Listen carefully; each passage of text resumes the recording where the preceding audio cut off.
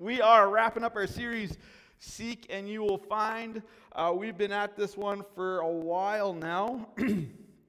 And just want to give a quick recap. There is this underlying theme that's been kind of permeating through this whole series. And that theme really comes from, oh, wait, I'm getting ahead of myself. Before I dive into this, I have a question for you to discuss at your tables. If you needed advice about life, where would be a bad place to go? Because I asked for a good place to go. You all, you got that one nailed. So what would be a bad place to go if you needed advice? Take a few moments to discuss it at your table.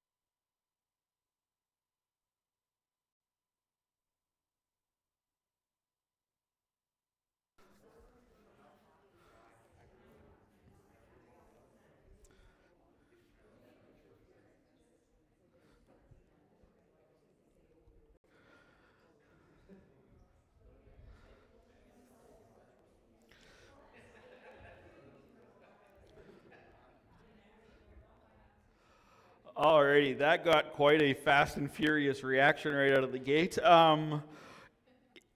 At each table, what is one bad spot you came up with to get advice? Social media. And we're not expounding. I just want you to give it because I'll explain why. But okay, social media is a bad place. Anybody else? Did they just take everybody's? Is that what happened there?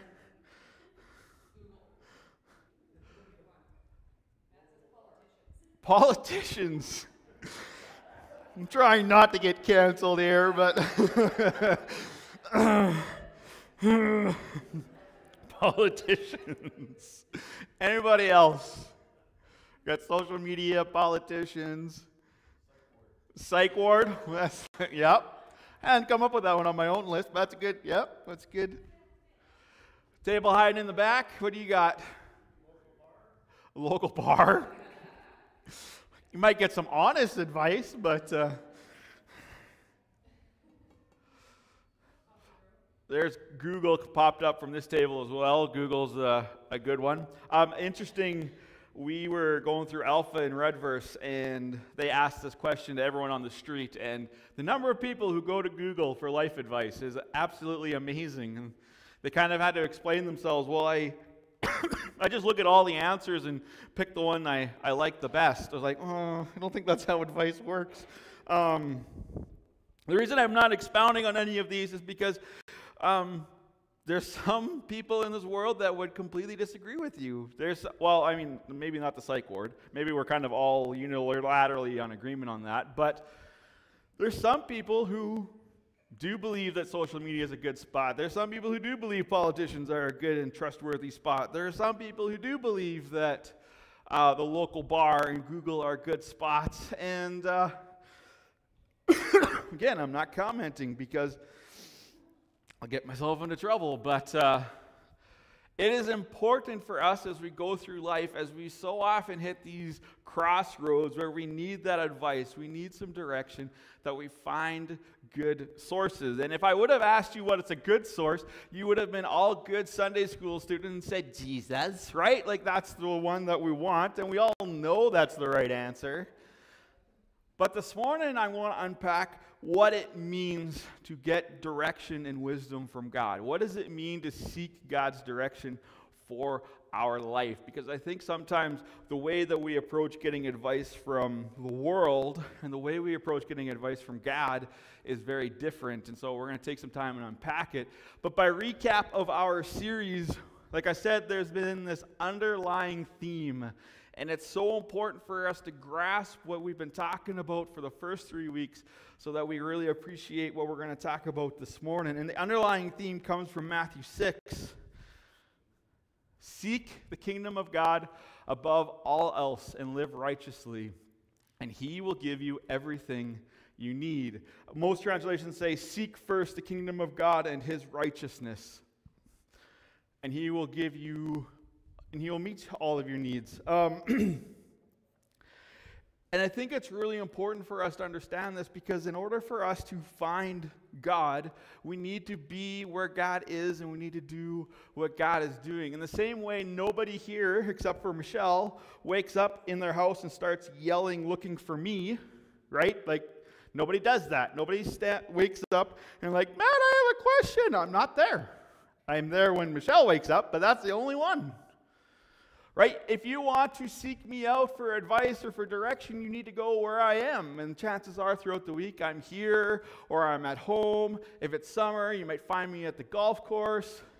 And if you were to find me at the golf course, you don't show up at the golf course with your hockey stick. You don't show up with your rifle. You show up with your golf clubs, right? Because if you show up and I'm on the third hole and you're like, Matt, I want to do something else. No, I paid good money. I'm already vested. I'm not leaving the golf course, right? You want to spend time with me, you're going to have to jump on the golf course with me. In the same way, I'm going to trigger every hunter in here. The same way, if you had the buck of your dreams that you've been hunting down for the last 2 years in your crosshairs, and I roll up behind you in my super loud truck and lay on the horn, I may end up in your crosshairs, right? Like, that is a very real scenario. Why? Because I'm not doing what you're doing. In fact, I'm disrupting what you are trying to do. And the same thing applies for when we are seeking God. If we want to seek God, we need to be where God is, and we need to be doing what God is doing. And last week, we were reminded of the fact that we are called to seek the lost and seek the hurting. Why? Because God seeks the lost and hurting. It's what the parable of the shepherd who leaves the 99 to find the one is all about, right? He leaves the flock, he leaves the comfort, and in his radical love, he goes and he finds the one who is lost, the one who is hurt. And that's God's business. Why? Because this is his method of growing the kingdom. He doesn't just grow healthy people. He goes and he finds the lost and the sick and the hurting, and he brings them home. This is his growth plan, and this needs to be our growth plan. This needs to be our approach. We need to be in step with what God is doing. And when we are about our Father's business, because God is a heavenly Father and we do it well, God is a good God who does not withhold his love. He's going to encourage us. He's going to speak his approval over us. Romans says that with a changed heart, he's going to praise us, and we saw lots of moments where God speaks his approval over his people. Why? Those people he's speaking approval of are in step with what God is trying to accomplish in the world. And we talked about this, right? We're seeking, whose praise are you seeking? And whose praise you're seeking is indicative of what you are prioritizing in your life. You want to find God? You need to be about God's business. And what is God's business? God is in the business of growing the kingdom. He's in the people business of hunting down the hurting and the lost so they can be found and find healing. You want to find God? You need to be doing what God is doing. You need to be where God is. So this morning, as we talk about seeking God's direction and God's wisdom, it should come as no surprise that God said that Proverbs says this, Proverbs 3:6, seek his will in all you do, and he will show you which path to take. Seek his will in all you do. And I think one of the problems is that often when we seek God's direction, we come at it from the perspective of, God, I'm going this way. God, this is the plan, and I want you to bless me in it. I want you to show me where the landmines are. I want you to, this is where we're going. And all the while, God's like, but I have this plan for the world. I have this plan for your community and for your family. And I have a plan for you, actually. And it's over here. And if you come alongside me and you come alongside my plan and come alongside my will, there's great But we're like, but I prayed about it. This is where I want to go. And it's this pride thing that starts to rise up because it's all about me. It actually comes back to the tables, right? This whole I don't want to participate. I don't want to grow. I don't want to become more. I just want to come, sit down, shut up, listen to the sermon, and go. And that's not what church is all about. That's not what God's all about. It's not all about you. It's not about your will and God just needs to fit into your model. It's actually about God's will and His plan and His purposes and us come alongside and walking in step with Him. And as we come alongside, God shows us which path to take. He gives us the blessings and the gifts and the things that we need to walk in purpose, to walk in confidence with the will and the purpose that He's laid out for us. Romans 12:2 says this, don't copy the behavior and customs of this world, but let God transform you into a new person by changing the way you think. And then you will learn to know God's will for you, which is good, pleasing, and perfect. And this is the problem, right? God gave us this wonderful gift of free will. And the problem was that our free will has been corrupted by sin, and so our free will tends to pick what is contrary to the Spirit, what is contrary to God. And the struggle for everybody, but especially for Christians, is to lay down that free will and take up God's will. To say, God, I know you've given me the power to choose. I know you've given me the ability to think for myself, but I also recognize that I have this sinful nature in me that tends to cause me to go off the path. It also causes me to just kind of wander away from what you want. So God, I'm laying down my free will and just giving you the reins, saying, God, take the wheel. Because I just keep messing it up. Paul says this too, right? Why is it that I do the things I don't want to do, and the things I do want to do is the things I don't do? Which is really confusing. But it's just like Paul knows what the right thing to do is, but he knows that there's this thing in him, his sin nature, that keeps pulling him back to the things he doesn't want to do. And thank God He's placed His Spirit in us so that we have the strength, we have the ability to choose to follow God. We have the ability to put that free will aside and say, you know what, God, I'm choosing you, and thank you for your Spirit. Thank you for the wisdom that is in me to make that choice.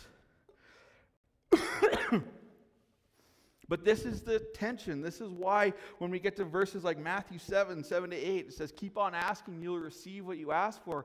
Keep on seeking, and you will find. Keep on knocking, and the door will be open to you.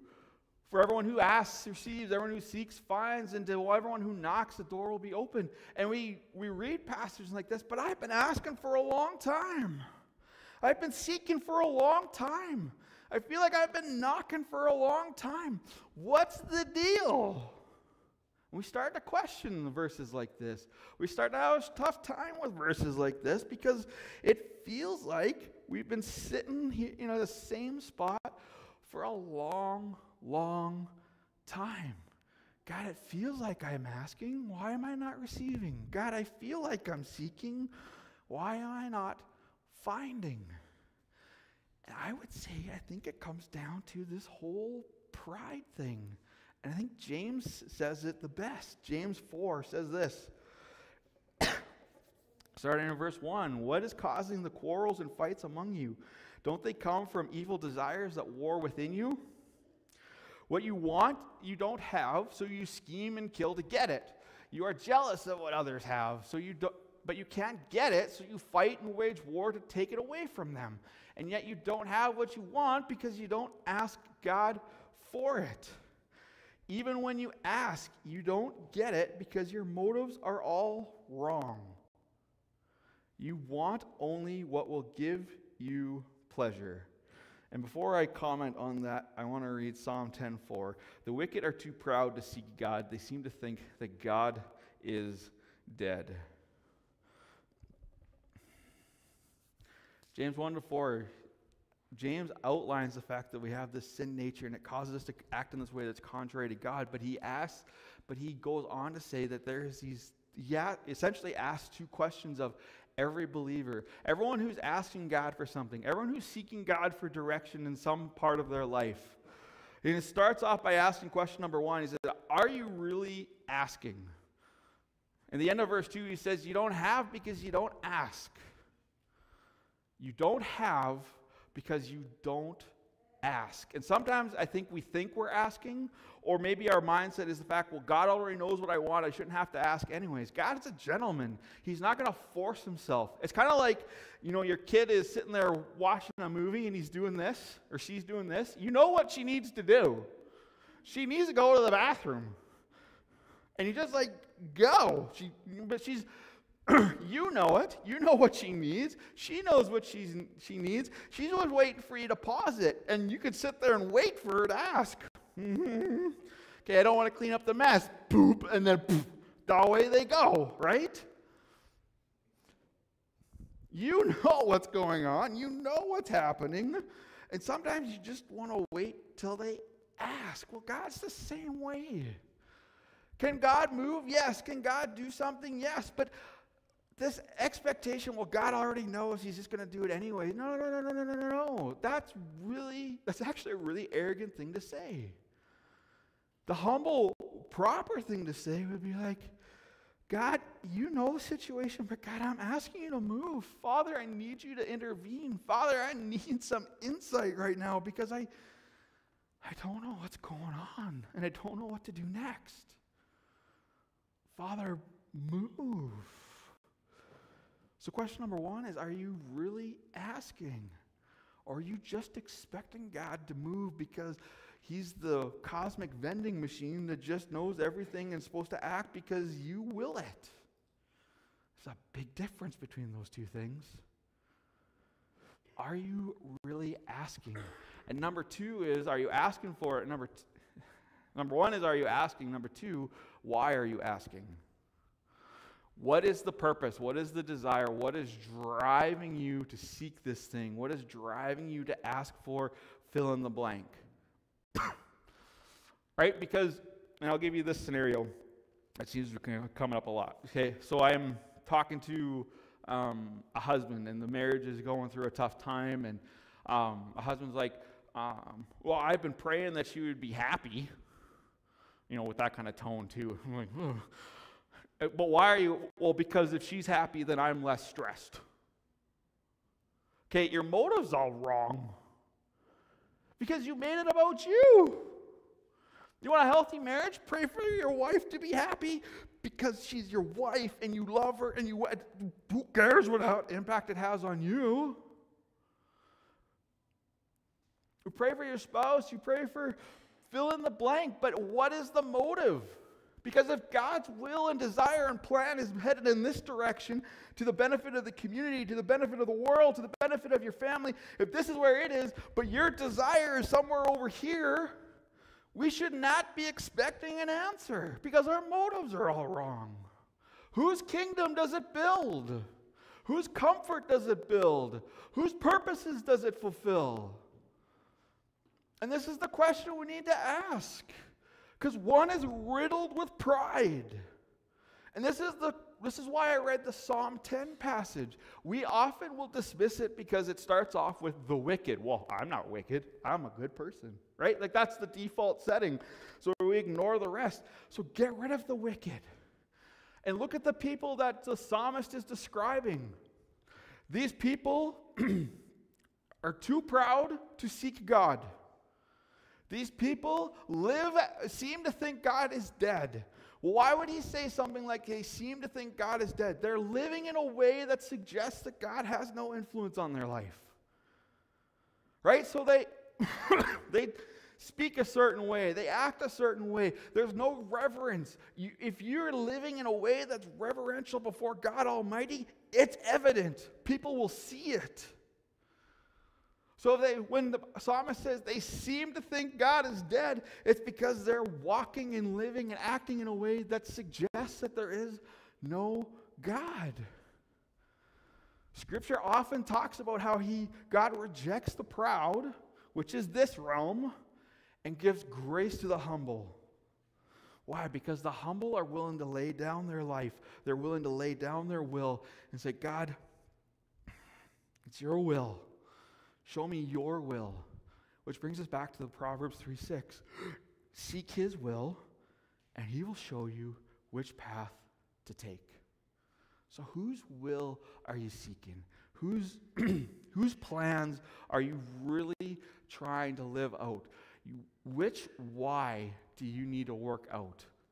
And this is one of the most humbling things I think anybody has to do, is we need to just pause and be like,